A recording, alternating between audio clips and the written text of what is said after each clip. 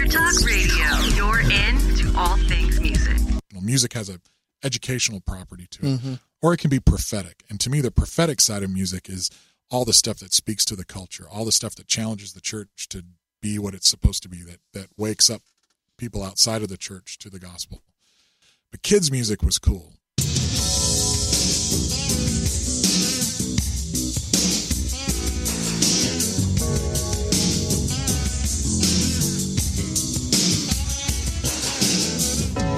Welcome to Intersect Radio, where music, faith, and life converge. With your host, Aaron the A-Train Smith.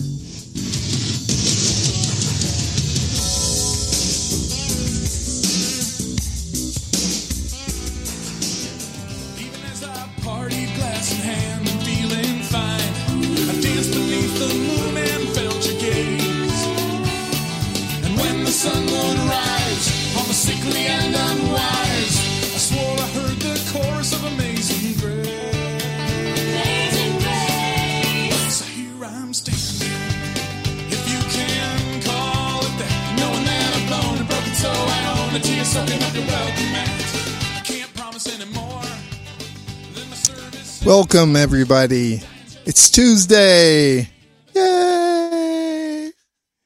And here we are again at Intersect at the Intertalk Radio Network. Thank you for joining us. Thank you for coming back. Thank you for going to the archives to listen to shows we've done in the past. And you can leave comments there at the Intertalk Radio link. Let us know how you feel about the show, any suggestions, people we should have on, that sort of thing. Today, my guest is a return artist from last week, Mr. John Joseph Thompson. Howdy, howdy. Howdy, howdy. Thank you, man. 2 hours. That's pretty cool.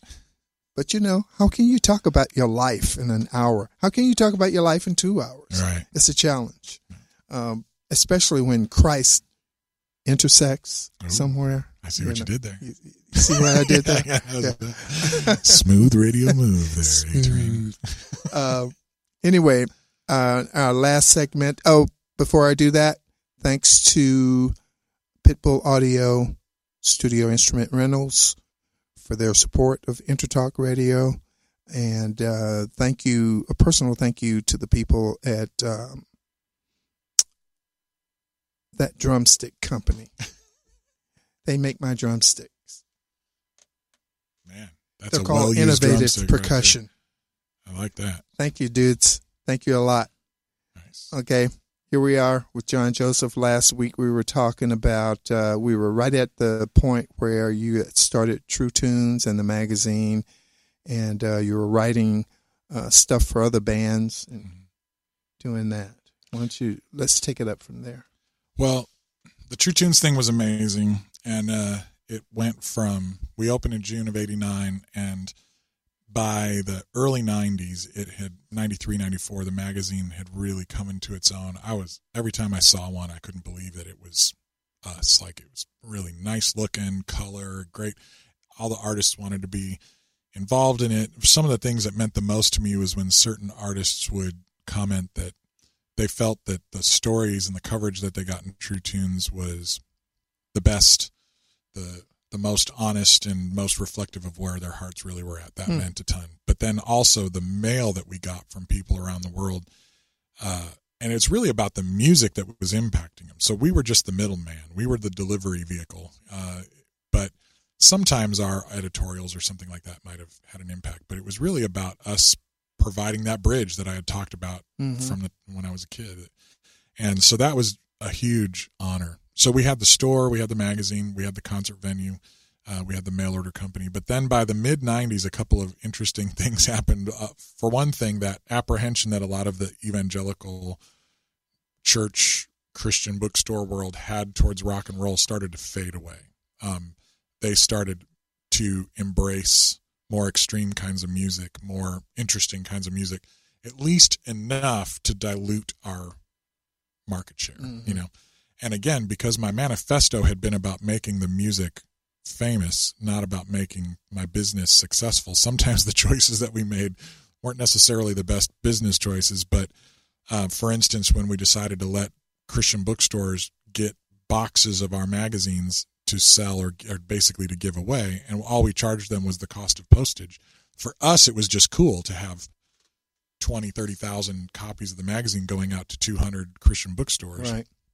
What we didn't realize was we were planting the seeds of our own eventual destruction, because now Adam Again and Daniel Amos and Prayer Chain and Jars of Clay and a lot of these bands that had been harder to find were suddenly available everywhere. And these stores were using True Tunes as their marketing vehicle, but they were selling the records instead of True Tunes selling the records.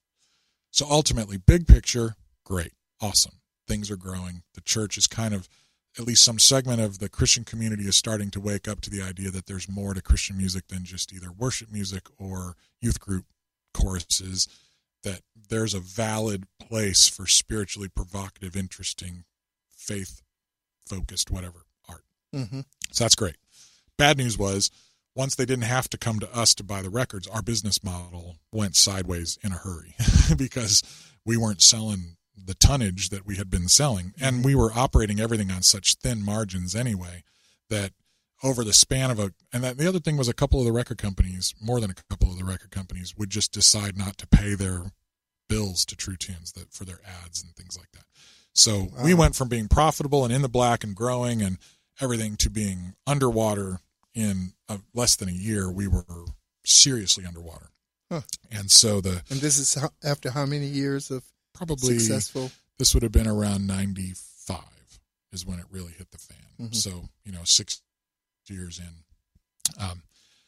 And in the process, a company from out east heard about us. They were a publishing company, like a magazine publishing company, and they really liked the magazine. And they started to talk to us about acquiring True Tunes News, the magazine part of what we did, which eventually evolved into them essentially buying the whole company. So they bought True Tunes from Phil Tasketta, who was the original owner, and from me. I was a theoretical owner, but I hadn't really, you know how that works. So the plans had been for that company to franchise the store, to really have True Tunes music departments in other places, like small kiosks in other stores. The idea was to bring in this consultant who had worked with mainstream magazines to take True Tunes News magazine mainstream to newsstands and all that kind of stuff. So it was big plans. The market was really starting to open up. So groups that had been very underground were starting to get more of a foothold. The Christian community was interested in this music, but also we were finding that more and more people in the mainstream were starting to become interested. Little did we know, in a couple of years after this was when that flood of Sixpence and POD and Switchfoot and all these bands from our world started to have major traction in the mainstream. So this company had those kinds of goals in mind, but one thing, I don't know what happened for what they were thinking, but within 1 year, the whole thing was over. They basically had shut everything down. So True Tunes went from, and this was particularly difficult for me because so much of my identity was wrapped up in this thing that when it went south and it was over, I just was devastated. I was absolutely devastated. Had they set up shop anywhere else? No. Oh, so No. still in the planning mode. It was, my guess was that this was in the days of Amazon's launch, and everybody was talking about how this Amazon.com thing was going to be huge. And I think that the folks really expected the TrueTunes.com, which was just launching, that really that would become the mothership and all of the energy would come from the .com, and that it would just make a ton of money. And, TrueTunes.com did really well. It actually had a bigger impact than the store or the magazine did for quite a while. Yeah. But making money off the internet was still really difficult to do. So they just shut everything down and focused on the .com. And then eventually they sold the company again to some people from Texas who bought it for a fraction of what the other people had paid for it. So now I'm still kind of attached to it because I was the face of True Tunes and I was the figurehead, but I really had lost all of my authority or ownership of it. I was just a symbol, and I was writing articles for the website. There was no print magazine anymore. There was no physical location, and it was just a really hard few years, really, really hard. And then, ironically, that's when a lot of our music, our tribe of music, really blew up and started to sell a ton. So, but we had opened the door. We had been a part of that process, and then we had become the doormat. And so, thank you very much, young man. Yes, and it was very, very hard to see that happen. I think I've learned about myself that I don't step away from things very well. I think God has to sometimes rip things from my cold, dead fingers. And now I see that as a chapter in my life, that it wasn't my whole identity. There was more for me to do and be, and I just needed that to go away. Then I ended up, ironically, I don't know if I keep using that word. I don't know if I'm using it properly, actually. But in 2000, when the third owners of True Tunes told me that they just didn't have enough money to pay me anymore, I kind of got laid off from my own company. I didn't know what I was going to do. And I started talking to people in Nashville, and I just didn't have a sense that it was the right time for us to move to Nashville. And I wasn't interested in the mainstream Christian music industry at all. But I just didn't know. And then Glenn Kaiser actually came and we did a show. Michelle and I, my wife and I, opened for Glenn at our church, the Warehouse Church in Aurora, where I was one of the pastors. And we opened for him, but I was really upset. Like, I was going right through the middle of this, like it was being ripped apart. And Glenn knew me well enough to know something was wrong. And after the show, he and Wendy spent the night at our house.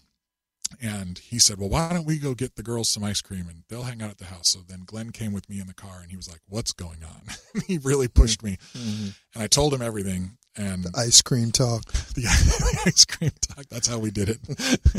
And I told him the whole thing, and he was devastated too. He was really, like, the empathy he had and the encouragement he had was exactly what I needed. I needed to be able to be vulnerable and share this with somebody. I felt like a failure. I felt like a fool, all these things. And he didn't have any simple platitudes for me, didn't have any easy answers, but he did pray for me. And then when we went back to the house, they spent the night. In the morning, I made them some really nice oatmeal, and then they went back down to Chicago to Japusa. A couple hours later, I get back to my office, and my office was about the size of a phone booth, and it was this little nook in our church building, and it was the True Tunes world had been reduced to that. Yeah. And I had a fax machine, and I had my email account, and I had a pager at that point. And when I got to my office, my pager has the main number for Japusa showing up on it. I got an email from John Herron, who was the drummer for S Band and Cornerstone's director. And then I saw a fax sitting on there that said, in handwritten, John, call me, John Herron. And I was like, oh no, I had this moment of panic thinking something had happened to Glenn or something, like, what's going on? And I called him, and he said, you're not going to believe this, but we were having this board meeting, and Glenn wasn't there because he was at your place, but he was on his way. And I had just got done sharing that, Cornerstone needed some help, and we needed to think about hiring an outside person to come in and help with things like sponsorships and things like, and somebody had asked him, well, who would they like? And he said, well, somebody like John Thompson, but he certainly isn't available. Well, then a few minutes later, Glenn gets into the meeting. He's like, guys, can we take a minute and pray? John's just lost his job, and it was like, so John Herron was like, dude, call me right away. Yeah. So the next day I got on a train, and I went down to Chicago and met with them, and they hired me to join the festival staff full time. And so then that whole chapter opened up, and and it was also the same day that U2's album, All That You Can't Leave Behind, came out, and it was Halloween. And AOL was playing Night of the Living Dead in like a tiny little postage stamp size black and white movies. They were streaming. It was the first time a movie was being streamed online. So I'm watching this zombie movie. I'm listening to All That You Can't Leave Behind, and God's definitely sending me a message like, it's time to walk away from this thing. Like, it's done. It's over, and that's okay. And that led to Cornerstone for several years. And then Cornerstone basically had the same problem True Tunes did, because a lot of the bands that used to only play at Cornerstone were suddenly playing at all of the Christian festivals, and a lot of the music that you could only find at Cornerstone. So even though nothing compared to Cornerstone, the other regional festivals were close enough that groups were finding it harder to justify driving all the way to Cornerstone and spending that extra money. So Cornerstone went its way as well, but I got to be the main stage MC for the last 10, 12 years or so, and got to play main stage as Larry Norman's band.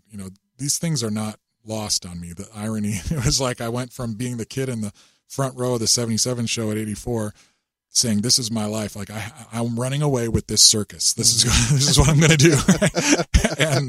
and then for the last 10 years of it, I was the the MC there. And one of the best compliments I ever got was when somebody in the audience came up to me and said, "You know what I love about when you're up on stage introducing the bands and all stuff is that you don't hide your exuberance and the thrill of being a fan of this stuff." Like I couldn't hide it. I was just I was representing the audience up on stage. I was all of them. Yeah. And I didn't realize I was doing that, but that was a really special time. And then that shit hit an iceberg and it was time to dream it all up again. Wow. Yeah, I never thought about Cornerstone being affected by all the other festivals that started to happen. Yep. I don't think, in the other world, when bands go out and tour, they have to sometimes sign a clause, a distance. Proximity clause. Yeah, proximity clause. But I didn't think that was happening in CCM. Well, certainly Cornerstone would have never asked anybody to do that. Right, that wasn't their because style. we needed and wanted to play anywhere we could. Right. If we played next door one night and then walked down the street the next night and played, that'd been fine with us. Yeah. But I just never figured their demise in that. Well, the thing about the festival model is it's so expensive to put that thing on that you need people to come from a wide range to have enough critical mass. But the other thing is that Cornerstone was unique in that it was not ever run as a business. And as an employee who went in there and looked at it, the decision-making was always driven by creating the best possible experience and reaching as many people as possible. So whenever they made a profit, they turned around and figured out, how could we spend this money to make something a little bit better? And so they'd put in more roads or they'd rent more porta potties and they'd spend whatever money to make the experience better. And that was not the way most businesses would have run it. Right. And so you had those two factors at play. You had a not business-driven, not profit-driven MO, and you had ticket prices being high, and now all of a sudden the market being eroded a little bit, and those things just played together in a way that got them in a hole they couldn't recover from. Yeah. The sad thing was the last year was smaller. Nobody got paid to play there. There was only a couple of stages. It was amazing. It was so great. Really? It was like, if it could have only been like this for the last 10 years, like if there was a way to have done that. And I think that's kind of what the audio feed guys are trying to replicate, is that smaller, intimate kind of thing. So hats off to them for trying. I look forward to going there. Folks, my guest is John Joseph Thompson. We're going to take a pause and introduce you to our sponsors and other programs here on the InterTalk Radio Network. We'll be right back.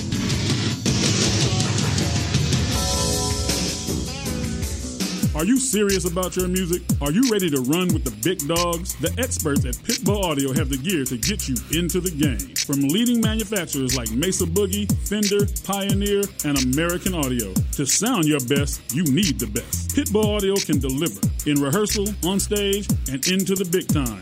Dropping beats, shredding guitar, or making the crowd roar. Whatever you dream, Pitbull Audio can help make it happen. We are Pitbull Audio. We want you to play it loud. PitbullAudio.com. You know what's all around you every waking moment of your life? Marketing. You're choking on it.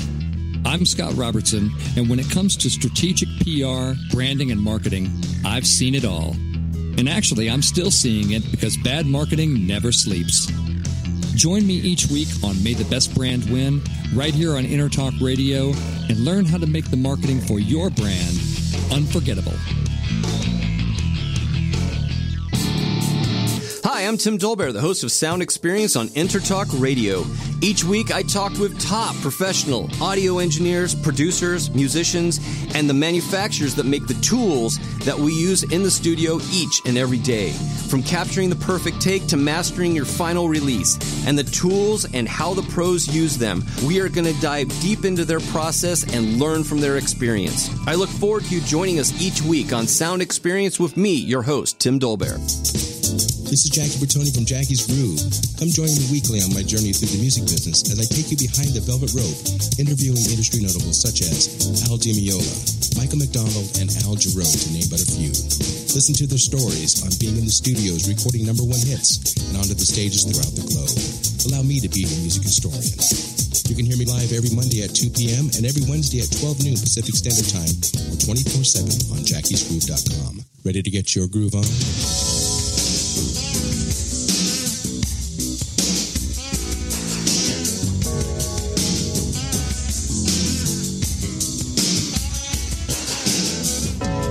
Welcome to Intersect Radio, where music, faith, and life converge. With your host, Aaron the A-Train Smith.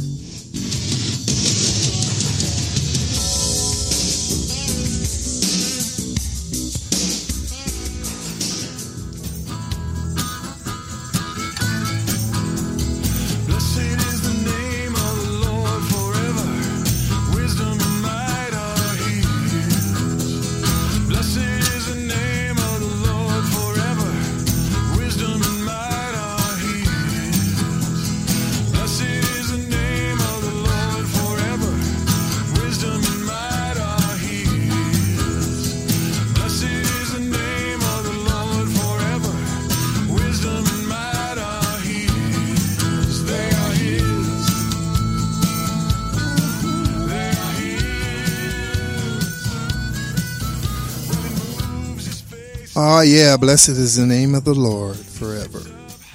That's music by the Wayside Band, led by my guest today, Mr. John Joseph Thompson. And before the break, we were just right at the end of Cornerstone. Yeah. And, man, I'm excited for you to tell the people just what transpired after that. Man, that was just about as devastating as when True Tunes ended. But so I guess it would have been about 2009. No, 2006. The festival had been losing money for a couple of years, and they came to me, actually 2005, and said, after one particularly rough year, they couldn't afford to keep me, but they also couldn't afford to lose me because I ended up making more money than I cost, because I managed all the sponsorships and stuff. Mm-hmm. So I said, well, then why don't I just go build my own company again, and you guys can be my first client. And so I just went back and built something new called Gyroscope. And it was basically, it was the weirdest, funnest season though, because I had Cornerstone as a client. And so some income coming from that. But then for big chunks of the year, there wasn't a whole lot to do with Cornerstone. And then I took on HM Magazine. My friend Doug Van Pelt had this Christian heavy metal magazine. They needed help with advertising sales. So I took over that. I also scored a ballet for some friends who had a dance school in Chicago and needed music for a ballet. So I learned how to, with a kid from our church, learned how to use a program called Reason, and I scored the entire thing with him, and we made it was bizarre. It was fun. But it was like, I kind of say yes to things and then figure out how to do them later. Yeah. That's what I was doing. I produced a kids record for Toby Mac's label, Goatee. I actually came down to town here and spent several months before we lived here and produced this kids record, which has still never been released. We're hoping to actually release it for its own 15th anniversary. Because what happened was, amongst other things, the music industry itself was about to get kicked in the teeth. Yeah. And I was dabbling on the fringes of the industry, but I was never really in the belly of the beast. And this kids record there was these records in the 70s when I was a kid called Music Machine and Bullfrogs and Butterflies. They were really cool kids records, and I always felt like they had kind of fallen into obscurity and that our kids liked them, but maybe they could be updated. And so this record was a tribute to those, and it had Phil Keggy on it and Matt Slocum from Sixpence None the Richer and David Miner, and it was an amazing band. And I was so to produce a record in a real studio with great. It was a whole other thing. It was so fun. And then they wanted me to actually create a whole kids label for Goatee. So I was in pre-production to do 5 more records of different types of things. And I always felt like kids music was one of the places where Christian music, in quotes, actually makes sense. Like, to me, Christian music is either worship music, it's sacramental, it's designed for worship, or it can be educational, like for children or even youth groups or parents, but it's as an educational. Music has a educational property to it, or it can be prophetic. And to me, the prophetic side of music is all the stuff that speaks to the culture, all the stuff that challenges the church to be what it's supposed to be, that wakes up people outside of the church to the gospel. So CCM music to me often didn't feel like it fit any of those three categories. It was like entertaining Christians in a safe way. And that's just never, that was never interesting or exciting to me. But kids music was cool. And so Goatee wanted me to do this whole kids thing. And then I literally shut down all of the other aspects of my business and focused just on that. And then the sky fell on the music industry, and they just didn't have the income because all of a sudden nobody was buying music, or just the sales were falling off a cliff. So you never did another kids record? No, and the one that I did has never been released still. So so that was in 2006. Or actually, I worked on the record in 2004 and 2005, and we were trying to get it out. And then in 2006, I got sick. I ended up having an internal bleeding thing where just out of nowhere, I almost bled to death, and I ended up in an induced coma for a few days and nearly died. Probably should have died. It was, even the doctors were saying they have no idea how. Probably should have. Well, I mean, you know what I mean? Had there not been some sort of intervention, I certainly would have. It was, that's wacky. It was pretty rough, and it devastated me financially because it took me, I was self-employed and I was just working on all these projects, and all of them stopped. So there was no income. I lost all this business. Then this model, this kids label, was faltering. They weren't going to be able to do it the way they thought. But after I didn't die, my wife and I had several opportunities over the years. People had reached out to me about would I be interested in moving to Nashville, and I always very quickly said, no way, not into it. And then something changed, and we were leading a home group in our house, part of our church in Aurora, and had really experienced how important community is and how important it is to have a small enough number of people in your life that actually can read your mail, that actually know what's going on in your life. And it was so transformative for us as we went through these tragedies and trials to have people to lean on, and then for us to be the people that others could lean on, that to me it reshaped my whole concept of what church should be. Like it literally turned it all upside down. And we started to encounter friends here in Nashville who we'd known for years, who just story after story of broken marriages and suicides and addiction and loneliness. And we didn't feel called to come to Nashville to like plant a church or anything like that. We just felt like we had some relationships and we had learned something about community. We were from a non-churchy culture, and the South is so churchy, but sometimes I think it actually works against true community. Like there's this facade people have to put up. There's this, I don't know, it's just because it's part of the dominant culture, you don't have to be as real. It's easier to fake it. So we decided, both of us on our own, and we came together. I was really nervous to bring it up, and then it turns out her heart was already moving towards that. We had been traveling around, going to Europe on missions trips and different things. We'd go anywhere God called us but Nashville. And so when that changed, and we said, well, maybe we're supposed to move to Nashville. It just immediately, the doors started flying open. And so the one day I came down to Nashville to meet with the Goatee guys about setting up this. I said, we're going to move to town, which they had wanted me to anyway.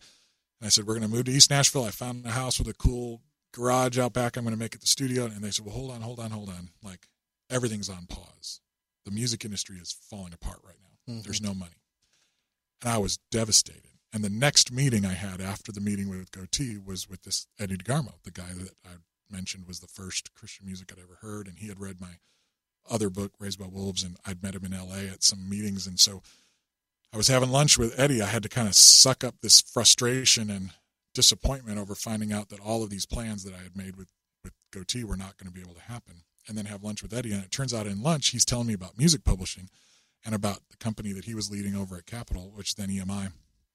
And by the end of lunch, he's like, I've got this position open, and I don't know, maybe you'd be interested in this. And I was not the slightest bit interested. I was like, what is happening here? And I totally did not handle it well. He said, well, if you're interested, why don't you come by and meet the staff before you head home to Chicago? And I said, oh, maybe I will. I'll pray about it, which of course is Christian speak for, forget about it. And then I called Michelle and I told her, and she said, well, you're going to go meet those people, aren't you? And I said, no, I'm not going to go there. Like, they'll trick me into working for this big, like, that's the man. I don't want to work with him. And she's on the phone with me and she's like, what's wrong with you? She just completely cut her. She's like, what is your problem? Like, don't you see this? Are you so blinded? And I was like, well, okay, I'll go meet him. And then the next day I went and met him, and I immediately felt like God was saying, hey, this is the next chapter. You're going to work for a company where you got to show up in the morning and you got to put in requests for time off, and you're going to have bosses that are going to hold you accountable. But you're going to learn a lot, and this is going to be a good season. And so it wasn't immediate, and I almost blew it because my hang with them, I presumed that the job was mine if I wanted it, which it was not. And so I almost blew it, but I had to apologize. You were one of many candidates? I don't know. I just know that I honestly thought that they had already decided. It was just I'd never interviewed for a job in my life. I'd built every job I'd ever had, so it was my second job interview, and I was 37 years old. So almost blew it, but fortunately Eddie had mercy on me and gave me a second try. And I ended up working there for 9 years and in the publishing department at what was the biggest company in Christian music. And it was not something I saw coming, but I learned a ton and I enjoyed most of it. The last half of that time, they moved me almost entirely into working with Black gospel songwriters. And then I did music supervision on some films, which I really enjoyed that part of it. But it was wild to be in that. But a lot of the skills I had learned as a wild animal out on my own had actually proven to be kind of useful as music publishing was evolving and changing and becoming a more important part of the music mix that a lot of artists didn't understand. And I could communicate about that. But working in gospel music to me was a lot of fun. More fun than CCM stuff because, I don't know, gospel music's just a little bit more honest. It's kind of like there's no trickery. It's like, I'm going to sing you a gospel song right now. I'm not going to sing you a positive pop song. I'm not going to, there's no question. We're about to get down. Like, is this song about Jesus or about a girl? No, you never have that kind of questions. It's like, this is gospel music. And I had been a fan of gospel music since I was a little kid. So it was a lot of fun. And my roster was amazing. It was like Kirk Franklin and John P. Key and Fred Hammond and Marvin Sapp. It was the 93 Bulls of gospel music was my roster for the last 4 or 5 years I was at Capitol. And now what I'm doing at E1 is helping them build a new publishing company for gospel music and a little bit in the mainstream as well. What is 81? E1. E1 is Entertainment One. It's a major film and TV company, but they happen to own several music divisions, and one of them is the Nashville division. Actually, is home of a lot Light Records. So one of the Andre Crouch's whole record catalog was at Light, and Edwin Hawkins, and then in the 80s and 90s they had big stuff, and now they've actually got Jonathan McReynolds and Todd Delaney and some really the new Ricky Dillard record, and Hezekiah Walker last year had a big record. So they're one of the big three gospel labels, but they haven't had an active publishing company. So I've been helping them build a publishing company. So working with just a handful of gospel songwriters, Jason Claiborne, who wrote Hezekiah's song last year, Better, been able to bring him to town to write with worship writers and CCM writers. And he's just an amazing talent. So I'm still in the gospel world quite a bit. And then I met Trevecca and then I freelance. Like I produced a cool roots gospel record last summer and had you play on it. Yeah, man, it was very cool. I just heard it again Saturday. We rehearsed it Saturday. Oh, did you? Yeah, because at Audio Feed we're going to play the album in its entirety, from start to finish. That was fun, man. Yeah, Can't wait for everybody to hear I think I told you this before, but John P. Key's older brother is one of my best friends. Wow. In Durham, North Carolina, and his name is Alfonso, and I used to go by their house to pick up Al when we'd hang up, and John was always being drugged to church by his grandma, Grandma had his hand, dragging him to the car. Charlie knows John as well. Yeah, through Al. Because, was that through Al? Okay. Yeah, because Al, it's a long story, but Al knows Charlie from living in Sacramento. Okay. Well, it was amazing so John P. Key, when Universal Records bought EMI and created Capitol Christian Music Group, the gospel roster had all these Universal writers, and then what had previously been the EMI roster mashed together, which is why the gospel roster there was so big. And one of them was John P. Key. Well, there's lots of others. And so for the first couple years of that, I was basically going around and trying to reacquaint or connect with these gospel artists. A lot of them were upset with how things had gone down and bad deals in the past. And my job was just to kind of make things whole and fix broken relationships, which I actually really found a lot of meaning in. So spending time with Andre Crouch, spending time with Kirk Franklin, spending time with these people. But John Key was the one person, he was the last one. He just would not respond to me. Like I could not get him. So finally I kind of, it turns out that Ty Tribbett and a couple other people were performing in Charlotte. And I said, I need to go to that show because I'm going to go meet John Key at his church. And so then he couldn't avoid me. I said, hey, I'm coming to your church. I'm going to come say hi. Is that in Charlotte? Yeah. I think it's Charlotte, right? Mm-hmm. Yeah. And so I went and met with him. And for the first 45 minutes, I was just explaining what I do and that I wasn't there to sell anything. There was no deal to negotiate. I was just there to serve. My job was to help him. What did he need? And after he kind of realized that, he said a couple things. One is he said nobody from his publisher had ever come to him before. So that spoke to him, and that meant a lot to me. The other thing, though, is after a couple hours of hanging out, and we were really getting along, he said, man, I got to show you a picture. And he gets out his iPad. He's flipping through, and he finds this old, grainy black and white picture of this skinny white dude in a tank top up to his waist in water. He said, do you know who this is? And I said, no, sir, I don't. He goes, that's my great-grandfather.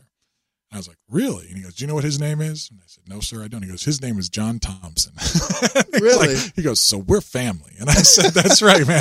And I said, he's somewhere back in my lineage. There's some African-American blood for sure. We know that. We don't have a picture. We don't have a name. But he then the rest of the time introduced me to his sisters and everybody else at the church as his cousin. So that was great. It's a huge honor to work with people like that. Yeah. I love it. That's great, man. Yeah. Wow. I haven't seen John in a long time. Man, that guy can play the piano. He's got a whole instrumental record done that's just him playing piano. And I've heard bits of it. I hope he releases it at some point because it's fantastic. Wow. No vocals at all? I think it was just instrumental piano stuff. And mostly improvised live in the studio with a small band. Man, that's killer. Yeah. So it's weird. I did not expect to find myself in the spot that I'm in, that's for sure. Not complaining. Not complaining, baby. It's been good. We'll be back, folks, with my guest, John Joseph Thompson, right after a word from our sponsors.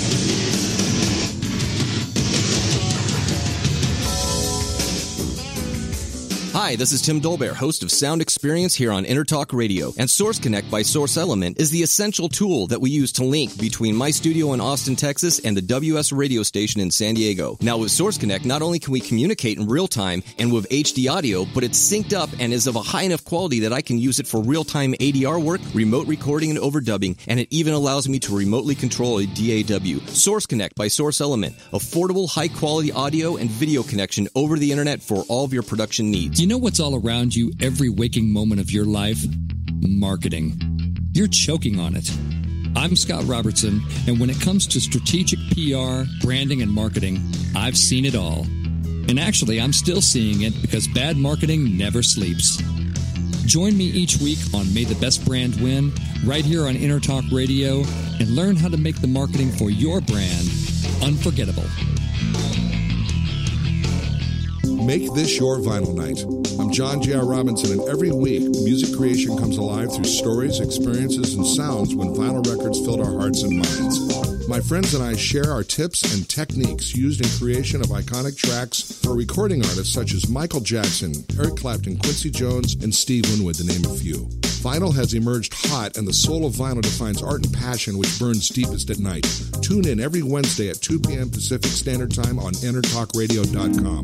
Are you serious about your music? Are you ready to run with the big dogs? The experts at Pitbull Audio have the gear to get you into the game. From leading manufacturers like Mesa Boogie, Fender, Pioneer, and American Audio. To sound your best, you need the best. Pitbull Audio can deliver in rehearsal, on stage, and into the big time. Dropping beats, shredding guitar, or making the crowd roar. Whatever you dream, Pitbull Audio can help make it happen. We are Pitbull Audio. We want you to play it loud. PitbullAudio.com. Welcome to Intersect Radio, where music, faith, and life converge. With your host, Aaron the A-Train Smith.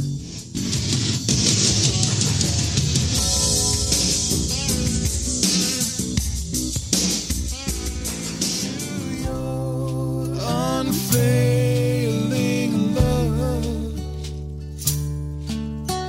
according to your great compassion, blot out my transgressions and wash away all my iniquities and cleanse me from...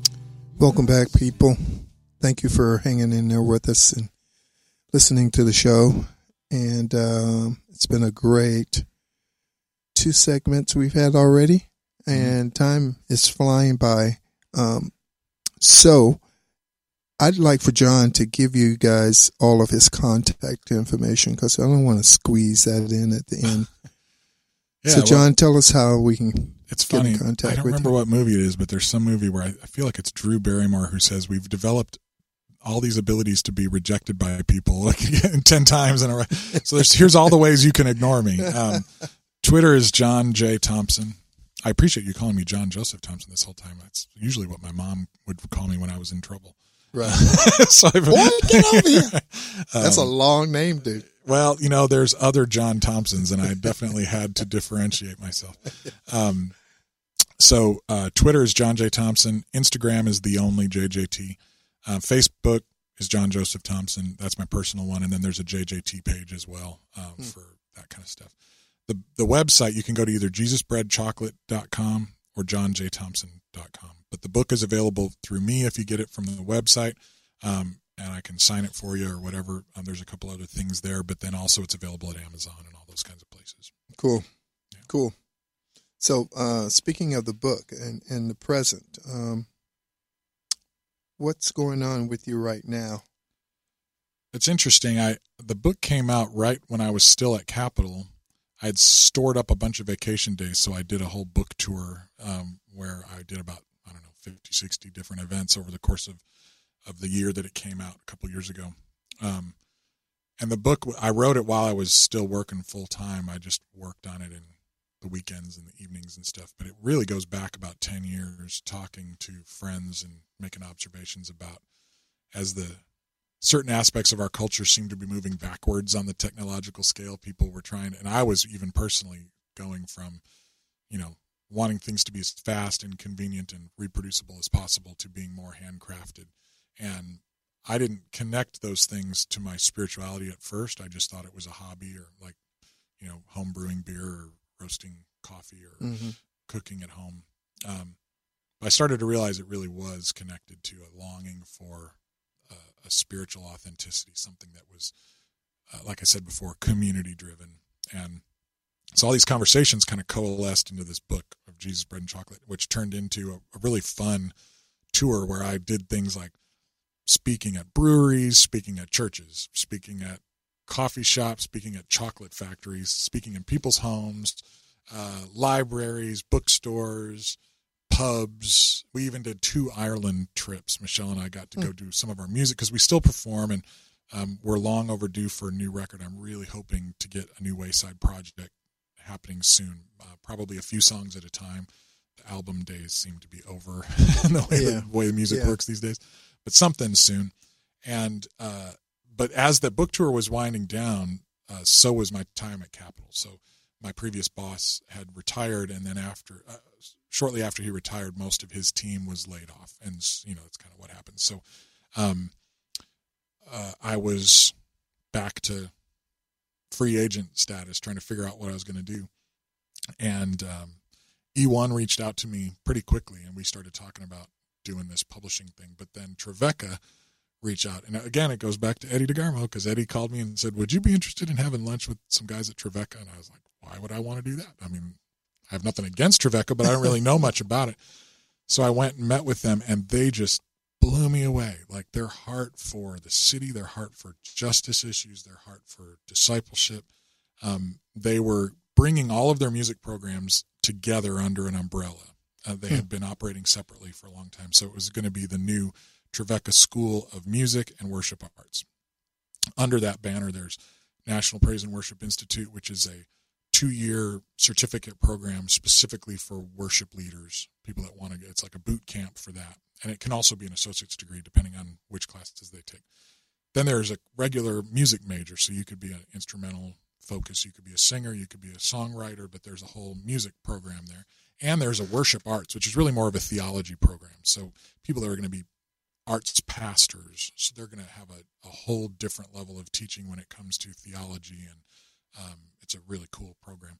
All of that got united under that banner, and they reached out to me to become the associate dean of that. So my job as associate dean of the School of Music and Worship Arts there is to serve as a connecting point between the school and the music industry and the larger Nashville community and national music community, and to find opportunities for the students. So I do an artist development program with one student at a time.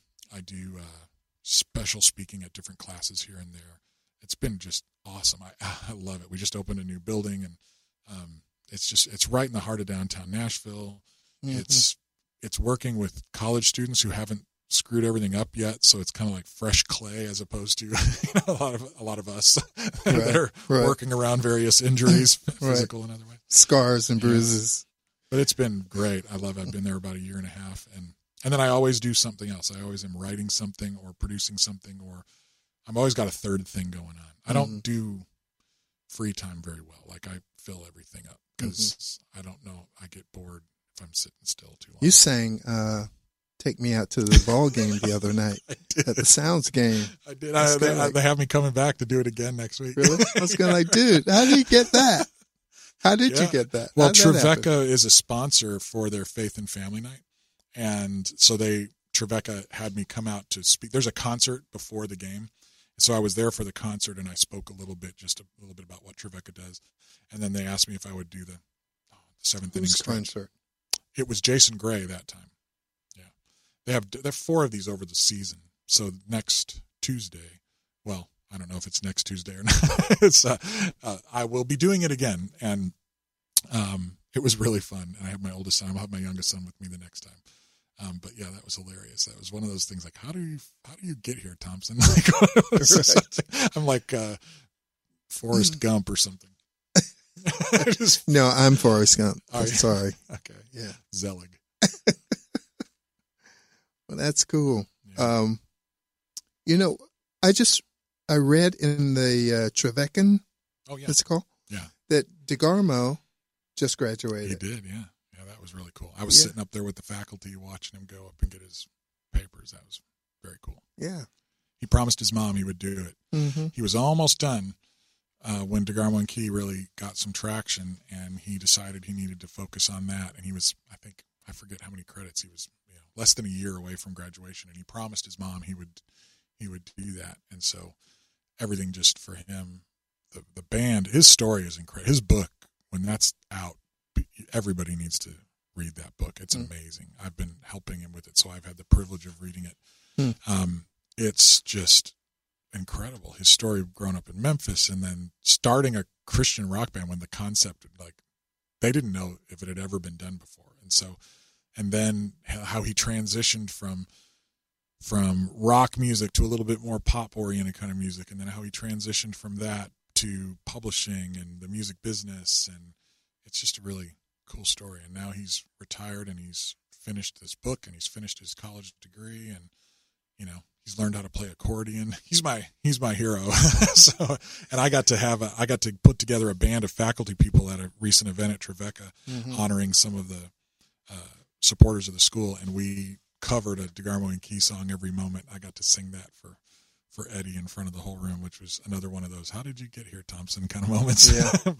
I think you need to talk to Eddie and tell him how great it would be for me, him, and Jimmy Abeg to play together. Oh yeah, audio feed. Oh well, I mean, I think that he would love to play with you guys at some point because he had a lot of fun in the studio. He played on Sean Michel's record as well. Yeah, we didn't even mention that. That's what we've been talking about. I realize we've talked about this record, but we didn't really say Sean Michel. A little ditty we did. So everybody needs to check out Sean Michel. This record is not out yet, but it's fantastic. You guys killed it. You know what it's going to be called? You don't know, parentheses, what the Lord has done for me. You don't know? Yeah, it's pretty rocking, folks. We did it all have live. To have him on the show. You should have him on the show. Well, he won't come until the record's out. Well, that makes sense. Yeah, I've been trying to pull this X. Matter of fact, that's how I got this show. Really? By trying to get him on another show on the Intertalk Radio Network. The CEO of Intertalk does a show called The Changing Stage. Wow. And I told him about Sean, and I told Sean about him, and it's like, dude, you got to do this show, And he never would call Florentino. So I got him again. He never called. So I called Florentino to apologize. And Florentino goes, yeah, it's all right, brother. It's all right. But, I've been thinking, maybe you should have a show. There you go. And I was like silent for maybe 30 seconds. And I went, okay. Sure. Were you? How do you do that? Yeah. Figure it out as you go. Just say yes and then learn. That's what my mom. Were you at our house when Sean played in the backyard a couple of years ago? No, I wasn't. You know that it was exactly a year to the day after he played a show on a Sunday afternoon in our backyard, just 7-minute walk from here, and pulled together a little gospel choir from some local church, and it was so much fun. It was so crazy hot. And we realized it was, and that day I told him, you need to do a gospel record, like a old school gospel record. I started sending him some examples of stuff, and then he asked me to produce it. Well, when we were in the studio with you and Jimmy working on that record, it was exactly 1 year to the day from when he played in the backyard. And now it'll be 1 year to the day when he finally gets the record released. Right. But that's how good things come to them who wait. Yeah, it's got to be released at Audio Feed. Yeah, I think so. Yeah. Yeah, that's going to be his debut. I'm as proud of that as anything I've ever had my hands on. I think it just was really fun. Are you writing liner notes for that? I am. Cool. Yeah. Have you already started writing, or? I've done research and I've got my bullet points, but I had other things I needed to finish writing because it's how deadlines, man. Because I got to have a deadline and then I get stuff done. Yeah. So what are you doing this summer? Well, we'll have a little bit of vacation time. I'll take at least a week off in July. So we'll be up at the Audio Feed Festival. I'll speak and I'll MC, and then the Wayside will play a short set probably before Sean and before the gospel night there.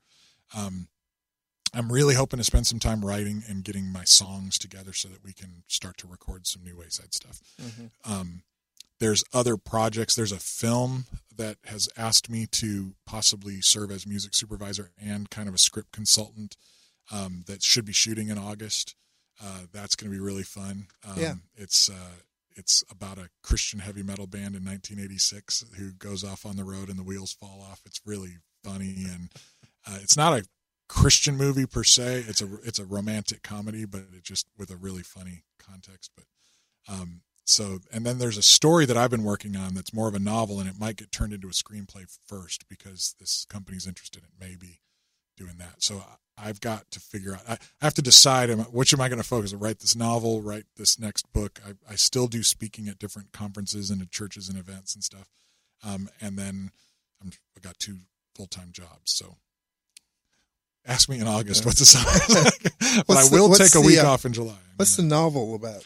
Man, it is. I've been telling this story for so many years. It started in a road trip when I was with a bunch of guys and I was trying to stay awake because I was driving, and I had this concept and I just verbally told the story for about 3 hours and really fell in love with it. I won't say the title because I have to clear it with some people, but it's based on people I've met in East Nashville or in other places. And it's about four senior citizens, each with an interesting background, all based on real people, but the story I've completely made up. But it's about reconciliation. It's about generational reconciliation, community reconciliation, a little bit about gentrification, kind of what's happened here in East Nashville and the displacement of people who called this home for a long time. It's basically there's an African-American singer, an old white guy who plays country guitar, and a Hispanic guy, and they start a band, and they're all in their 70s. Killer. Yeah, it's really going to be That's fun. great. And it's right here in Nashville. It takes place in East Nashville. The whole thing will be set right in our Wow. neighborhood. That's great, man. Maybe you'll be in it. Maybe I'll be in it. I could be an old Can you act? Christian. I act all day, every day. Say Ask yes my and wife. learn it later. But, okay, man, this has been a great 2 hours spent with you, John. Yeah, I really appreciate it. Yeah, thanks for coming and sharing your life with us, stories and your wisdom. And whatever you do this summer, we know it's going to be exciting because God's on your side and he does some really crazy things with you. That's for sure. Yeah, that's great. Thank you, man. Yeah, thank you. Folks, thanks for listening in. We'll be back next week.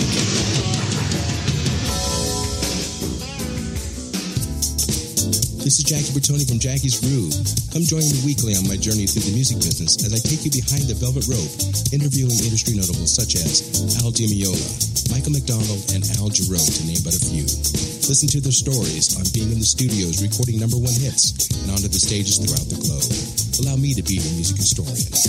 You can hear me live every Monday at 2 p.m. and every Wednesday at 12 noon Pacific Standard Time or 24/7 on jackiesgroove.com. Ready to get your groove on? Hi, this is Tim Dolbear from Eclectica Studios. I'm a full-time mixing and recording engineer. I work with Grammy winners, labels, and indie artists, using state-of-the-art digital mixing and restoration tools and the very best in analog gear.